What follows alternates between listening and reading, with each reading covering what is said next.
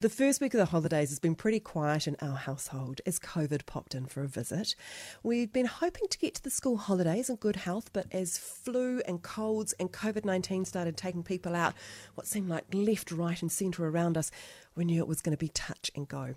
So COVID-19 and other winter viruses are back with a vengeance and creating all the frustration and disruption we've come to expect. Today, I'm coming to you from my bedroom. It's a very glamorous job.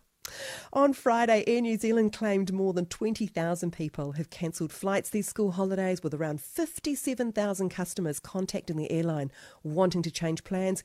It's not just the customers wanting to change flights. Air New Zealand had a tough start to the holidays with bad weather and higher than usual employment sickness, leading to cancelled flights as well.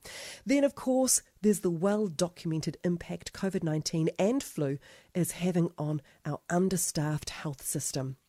It was no surprise then to see Dr. Ayesha Verrall make her first major announcement as the new COVID-19 minister this week. The government rolled out additional measures to help tackle the second wave of Omicron and the flu and ease pressure on the health system and workers. So expanded eligibility and availability of antivirals, access to free rats and masks for children at school and more support to get schools ventilated. Are we still working on this? And second booster shots available to those over 50 are the new measures. Interestingly, no measure of the traffic light alert system, which has passed its use-by date, but no one seems brave enough to throw it out. The government's aware there's no appetite for increased restrictions under the orange setting or removed to red. Instead, the government's response is sensible. They're doing what many of us have been asking: helping people to look after themselves. We've seen it here at work this week. NZME cancelled its planned get-together on Thursday to celebrate the results from the latest radio survey. And the RBA decided that this week, New Zealand's Radio Awards will now be a viral event.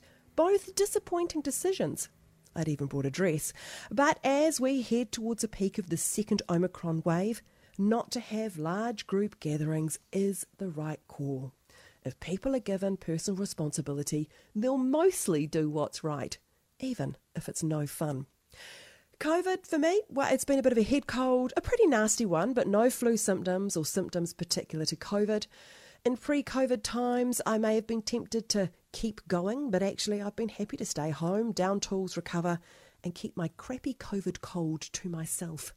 Like many, I've grown sick of wearing masks, but after experiencing my first illness in 2.5 years, I'd prefer not to catch a cold or flu as well this winter, so we'll certainly be more proactive when it comes to wearing masks again. So, while we do our bit, let's hope the government is doing their bit to make sure we can handle this approach long term.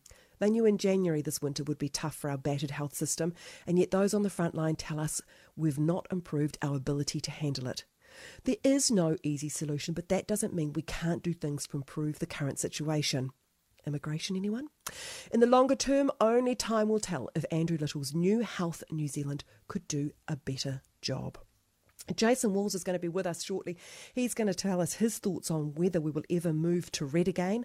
I don't believe that we will. I don't believe the appetite is there, and I think the government is listening to the public on this one. And I'm keen to hear from you as COVID does surge and we're in the middle of the school holidays, and some of you might have some great plans ahead. Are you taking just a few more precautions than you normally do to make sure that those plans can go ahead?